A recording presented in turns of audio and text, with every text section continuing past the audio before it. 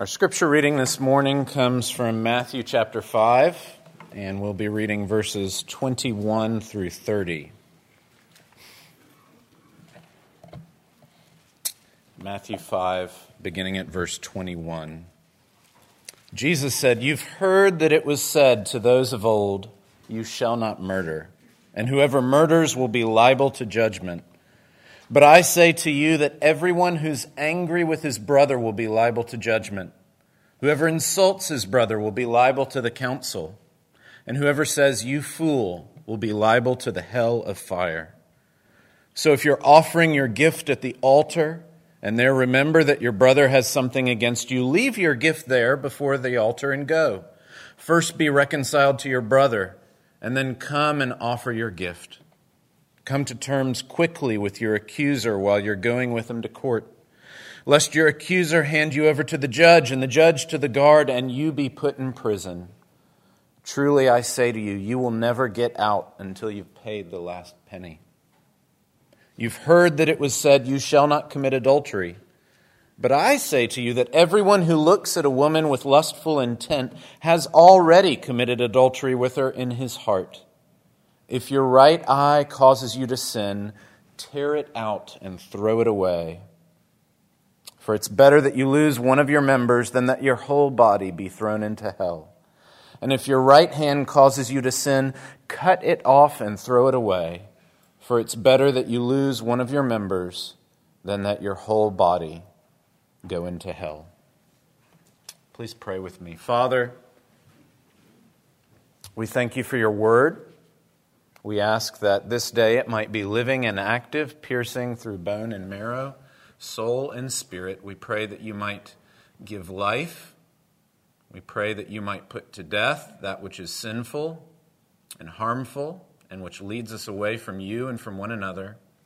We pray that you might instill ever more deeply within us that which is true and good and beautiful, that which comports with the vision and goal you set for us in creation and to which you bring us through the work of your Son and the power of your Holy Spirit.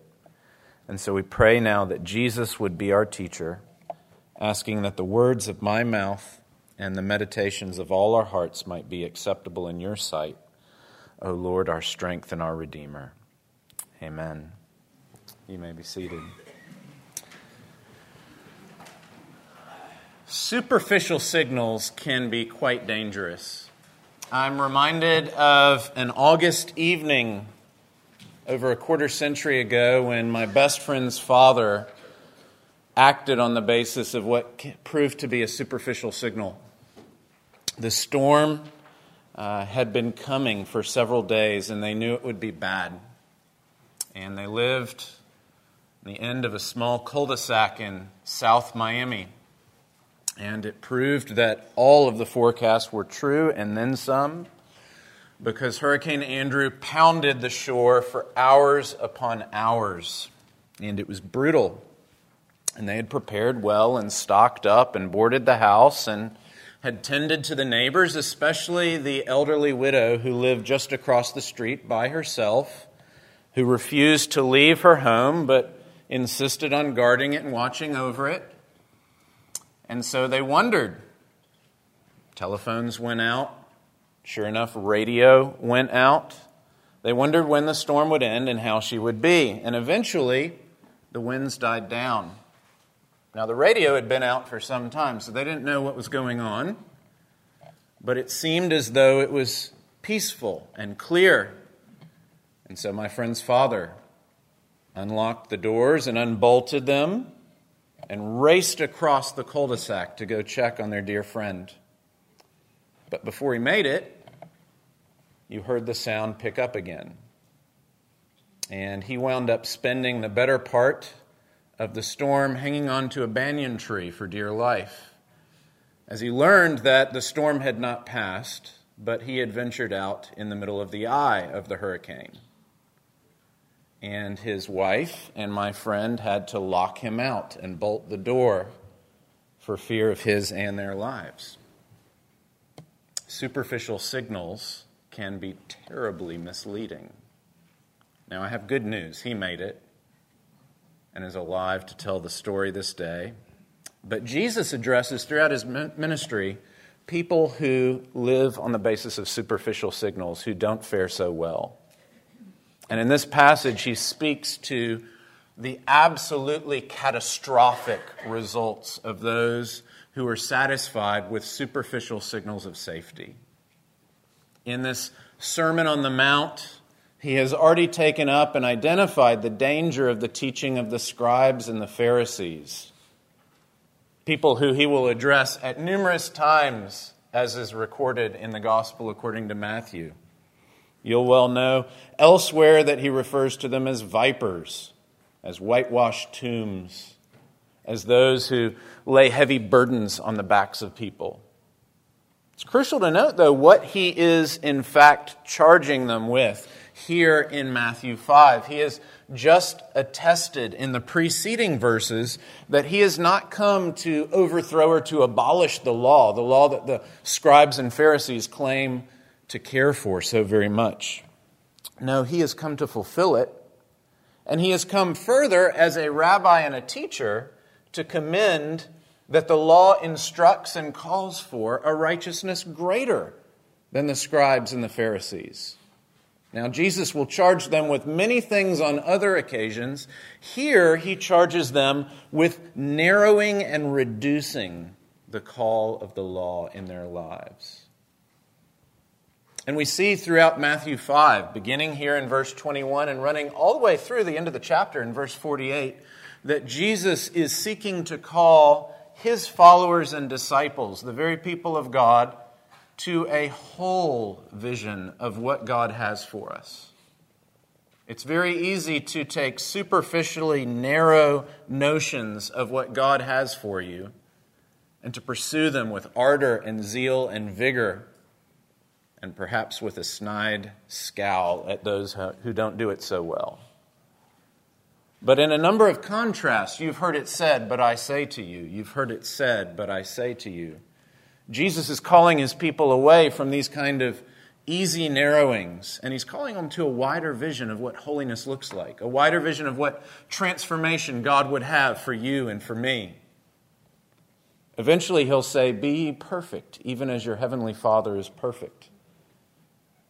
Now, sometimes we get in our heads that Jesus is there suggesting what we could call the impossible ideal, sinless perfection, as if the sermon is about making you feel bad for what you can't muster, so that you can sort of in a head-drooping sort of way turn to God asking for forgiveness. Now, I have bad news for you this morning. You can't muster that, and you do need to droop your head and bow your knees and come to God for forgiveness and to come to his table to be fed. But that's not what this text is about.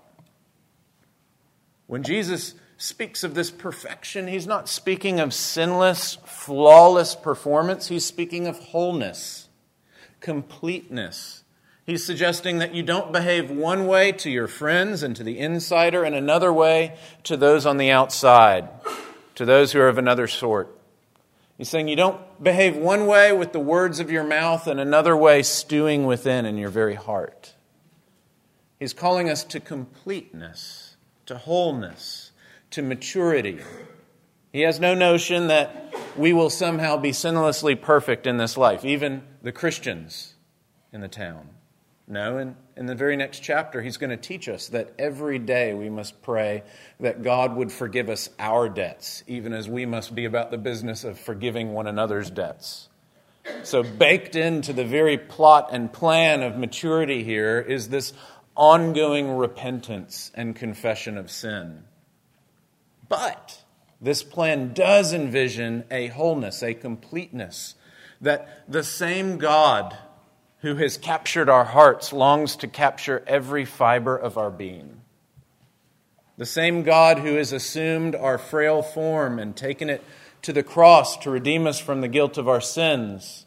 He longs not only to transform our bodies into their resurrected glory, but to transform every nook and cranny of your person, that you might bear the image of the man of heaven. And so it's crucial to see in Matthew 5 that Jesus is calling us to see the breadth of the gospel's change, to see the width of God's vision for us, to see the depth to which grace will bring us by the power of the Holy Spirit. Now, in this section of the chapter, we see two issues addressed: anger and lust. And I want to look with you briefly to see a few things about how Jesus addresses anger and lust here in this call to great concern. But before we do so, it's worth observing just two things very briefly. First of all, we need to see that Jesus is not about the task of facile false equivalence. If you look at verses 21 and 22, you read, "You've heard it said to those of old, 'You shall not murder. Whoever murders will be liable to judgment.' But I say to you, everyone who's angry with his brother will be liable to judgment. Whoever insults his brother will be liable to the council. And whoever says, 'You fool,' will be liable to the hell of fire." And then in similar form, in verses 27 and 28, he says, "You've heard it said, 'You shall not commit adultery.' But I say to you that everyone who looks at a woman with lustful intent has already committed adultery with her in his heart." Jesus is not here suggesting that harboring ill will towards someone in your heart is as bad or as problematic as murdering someone. Nor is Jesus suggesting that lusting in your heart is as bad as going and sleeping with someone who is not your spouse. He is not going about the task of saying that these are equivalent in every respect. He is speaking to the fact that God cares about all of our lives. It is worse to kill, and it is worse to go commit adultery, but it is not okay to stew within or to lust after that which is not ours. This is speaking to the breadth and the length of God's concern, not to some sort of false equivalence. It's crucial to catch that. And this is not new. This is not Jesus correcting the Old Testament. You'll remember the Old Testament law was summed up in Deuteronomy 6, where just after the Ten Commandments have been read in chapter 5, God has Moses say to Israel, "Hear, O Israel, the Lord your God is one.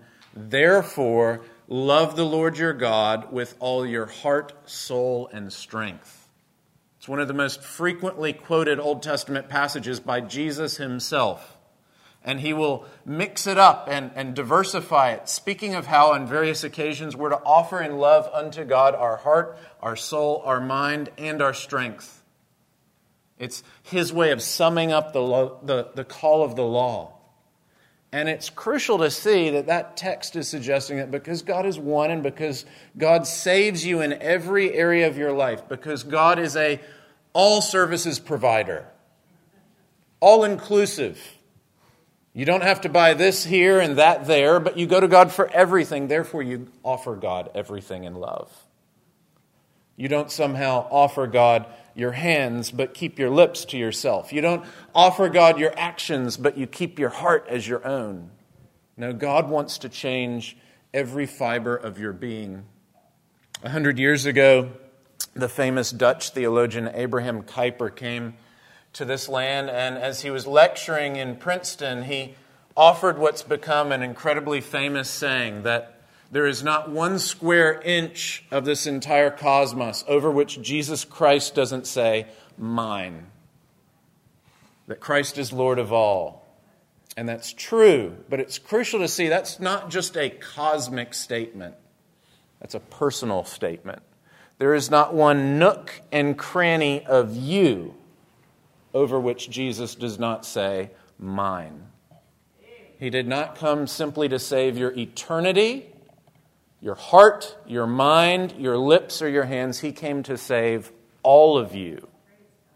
And Jesus here suggests we need to understand that wholeness and that completeness, that global concern of every nook and cranny of our being. So how do we come, as men and women who struggle with this and who Jesus acknowledges will be tempted and tried in this way, how do we come by grace to lead lives that are light lives that are salt, as Jesus calls us. I think there are three things we can see here very briefly. First, we ought to notice, and we shouldn't overlook, the prompts and the pangs of conscience that are gifts of God. Notice verses 23 and 24. If you're offering your gift at the altar and you remember there that your brother has something against you, leave your gift there before the altar and go. First be reconciled to your brother, then come and offer your gift. If you walk out during my sermon for this reason, I will not be offended. It's okay. If in experiencing Christian worship you realize something in your life is out of step with the beauty of the gospel being portrayed there, you need to go make that right. You don't come participate as if things are all well and good. And so that's why when we address who should and should not come to the table, one thing you'll note is that issues of personal reconciliation are crucial here. And isn't that one of the great gifts of God, that as we come to worship, as we gather together, as we rehearse the story of creation, fall, and redemption week by week, as we go through our order of service together, and as we hear from God and sing unto Him together, so often you start to have perceptive insights that God brings to mind. So often God uses that instance of corporate worship to help illumine what has been going on in your daily life, but you've not had eyes to see. We've been fish swimming in the water, and suddenly as we gather together, we are given an insight into what must change. And that's not a small thing. That is not a small thing. It's not pleasant when you feel your finger burning, but that's a really good reminder that you ought to move your hand out of the fire. Pain in that regard, discomfort in that regard, is meant to prompt change so that you can flourish. It's meant to lead you to action. And that's a way in which God helps prompt repentance. We see a second way in which He's going to prompt repentance here in verses 25 and 26. Come to terms quickly with your accuser while you're going with him to court, lest your accuser hand you over to the judge and the judge to the guard and you be put in prison. Truly I say to you, you will never get out until you've paid the last penny. Notice that word quickly.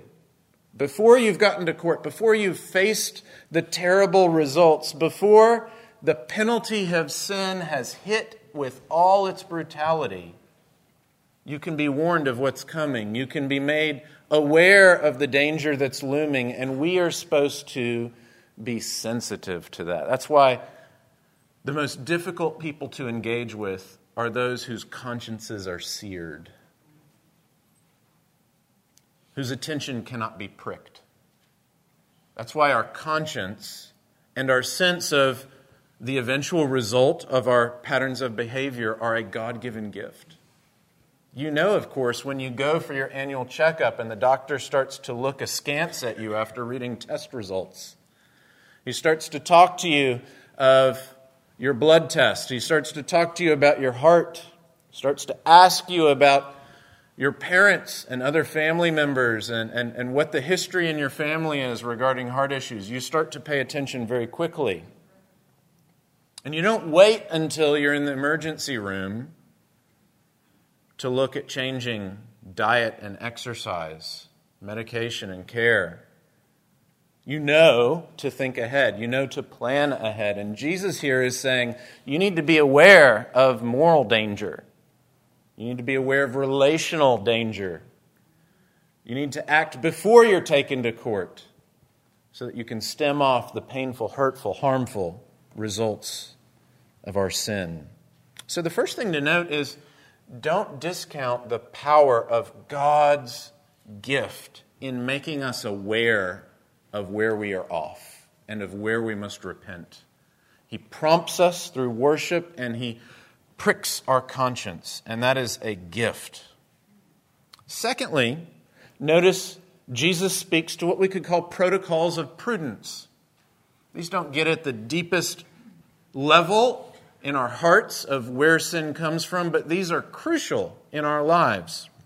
You see in verses 29 and 30, He offers this repeated statement.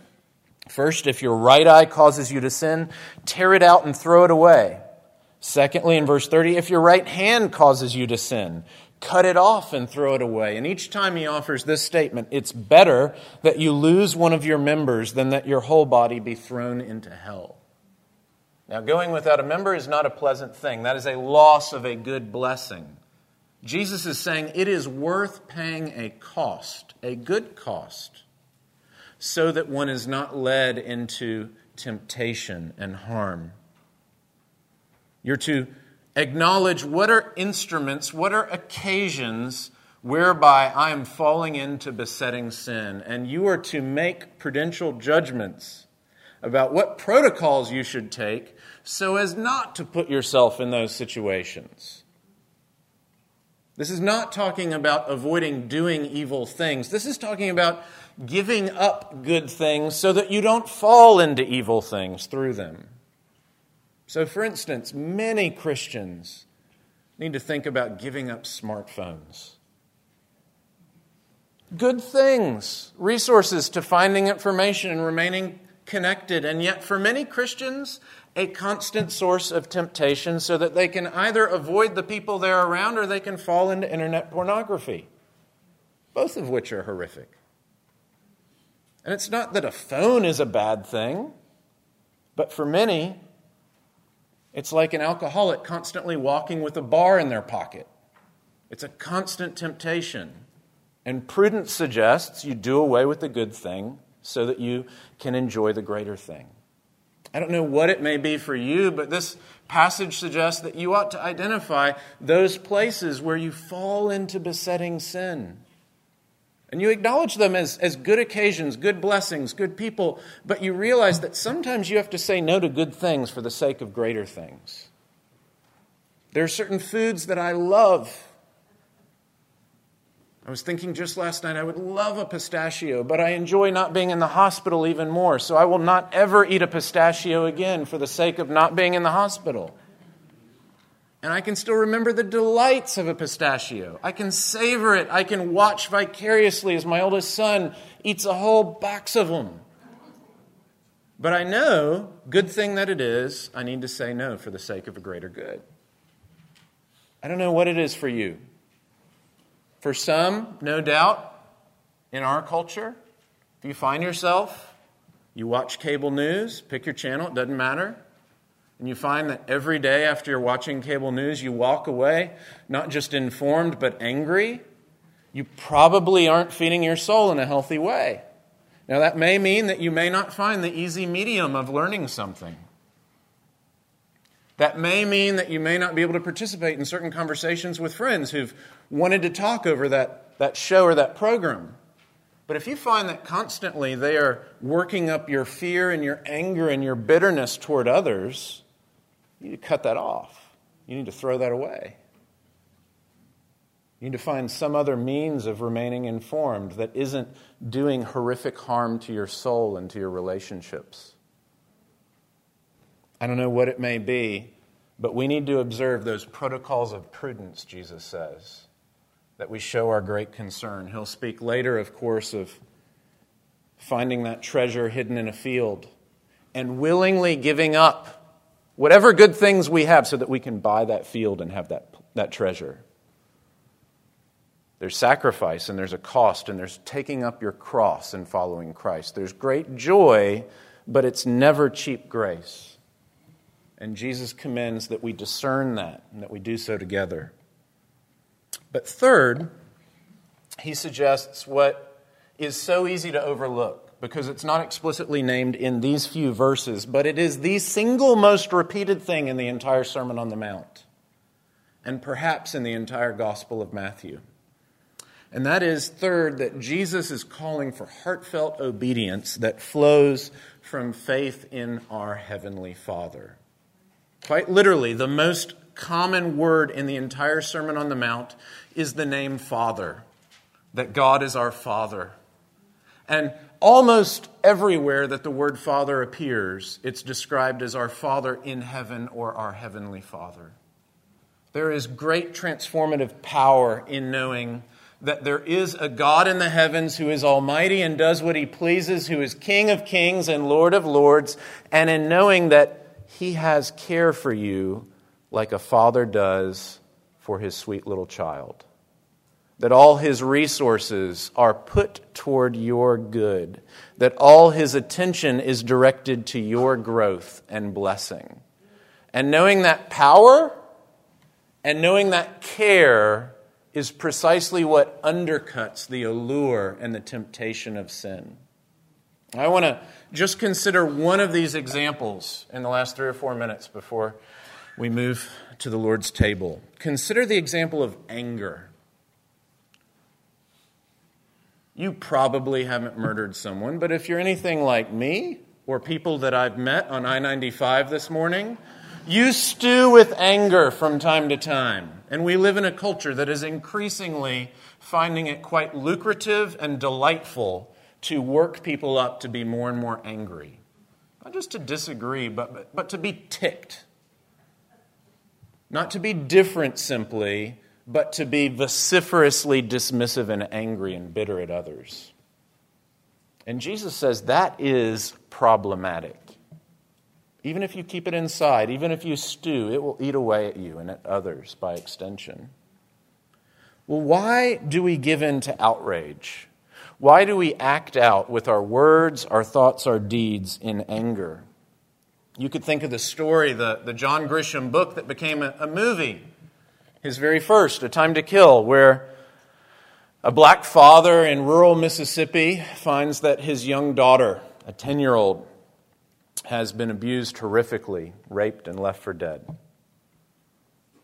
And he reads the Times, as it were, and he observes that when the 2 men who've done this are brought to trial, they almost assuredly will be let off, the way things go. And realizing that there won't be justice, realizing that there will be no real peace, he takes matters into his own hands. And he goes vigilante. And as they enter the courthouse, he shoots them. And he winds up on trial for murder. There's something incredibly powerful about the spiritual dynamic at work in our hearts in that story. I'm reminded of Paul's words to the Romans in Romans chapter 12. He says, "Never avenge yourselves, beloved, but leave it to the wrath of God, for it is written, 'Vengeance is mine, I will repay,' says the Lord." Now notice, Paul there is calling for something rather radical, because the Christians there are a mistreated people. These are Christians in Rome. This is where the worst persecutions occur in that century. We know nothing of this kind of pain in this land.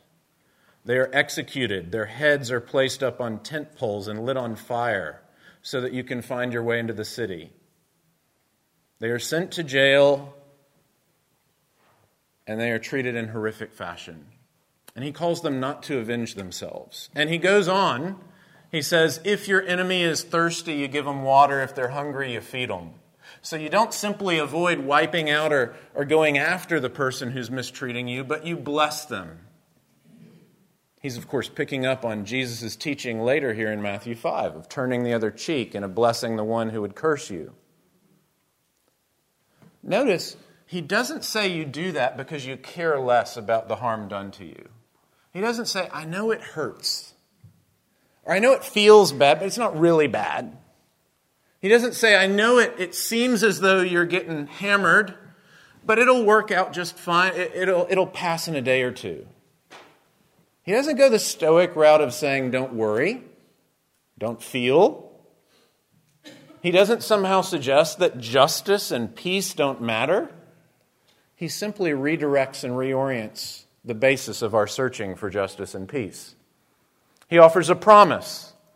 The Lord says, vengeance is mine, I will repay. There will be vengeance, there will be justice, there will be peace. But I need not go out Wild West style and bring it to pass on my own. I can trust that my heavenly Father, the Lord and Creator of the universe, the governor and sovereign Lord of all, will bring that to pass. That's why James, in James chapter 1, can say, know this, my beloved brothers, let every person be quick to hear, slow to speak, slow to anger. For the anger of man does not produce the righteousness of God. It'll produce many things. It won't produce the justice of God. because we're incapable of producing the justice of God. We're not made to produce the justice of God. We are but creatures. When we stew in outrage over others, we are refusing to hand over our concerns to the Lord. And our failure isn't to be hurt. Our failure isn't to admit the pain and sorrow of difficulty. It's in failing to lament that to the Lord and hand it over to His kind providence. One of the great gifts of the Word of God, of course, is the profound way it teaches us how to take pain and sorrow before God. That the most common psalm, as we already confessed this morning, reading responsively from Psalm 13, my very favorite, is we learn how to lament. And that's why the Scriptures have been the source of the most profound musical expressions of this, the blues, where we name our troubles, where we take them before God and others, not in anger, but in love and expectancy and hope. And so God doesn't call us to pretend that it doesn't hurt or it doesn't matter. God doesn't call us to act as if we haven't been offended or wronged. But God calls us to be creatures and to be men and women of faith and to trust our Heavenly Father.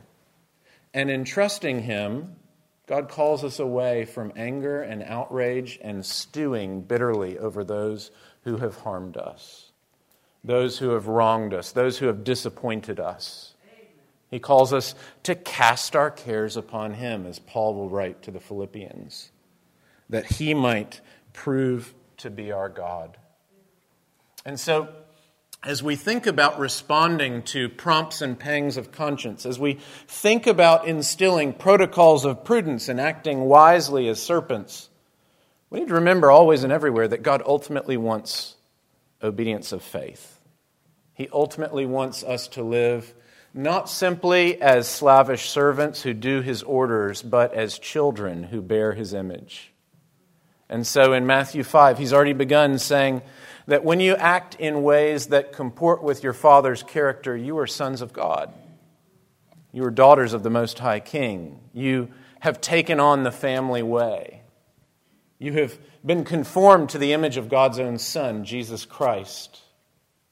And that's ultimately what this is about. As we seek to do away with the outrage and the bitterness, as we seek to turn from insatiable lust, that ultimately we turn to something more than we turn away from things.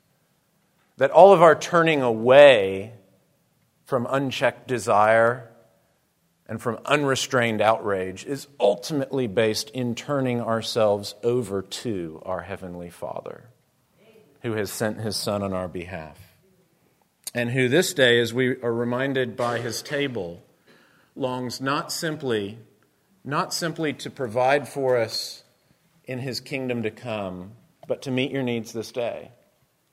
Not simply to be the bread of heaven and the cup of salvation, but also to provide your daily bread and sustenance. Not simply to be the one in whom you find rest eventually, but the one even now on this wilderness journey whom you can turn to this day for Sabbath rest.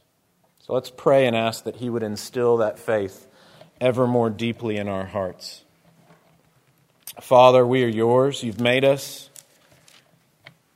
and you have made us with desire and longing, with passion and affection. You have made us to desire peace and wholeness, harmony with others and with you.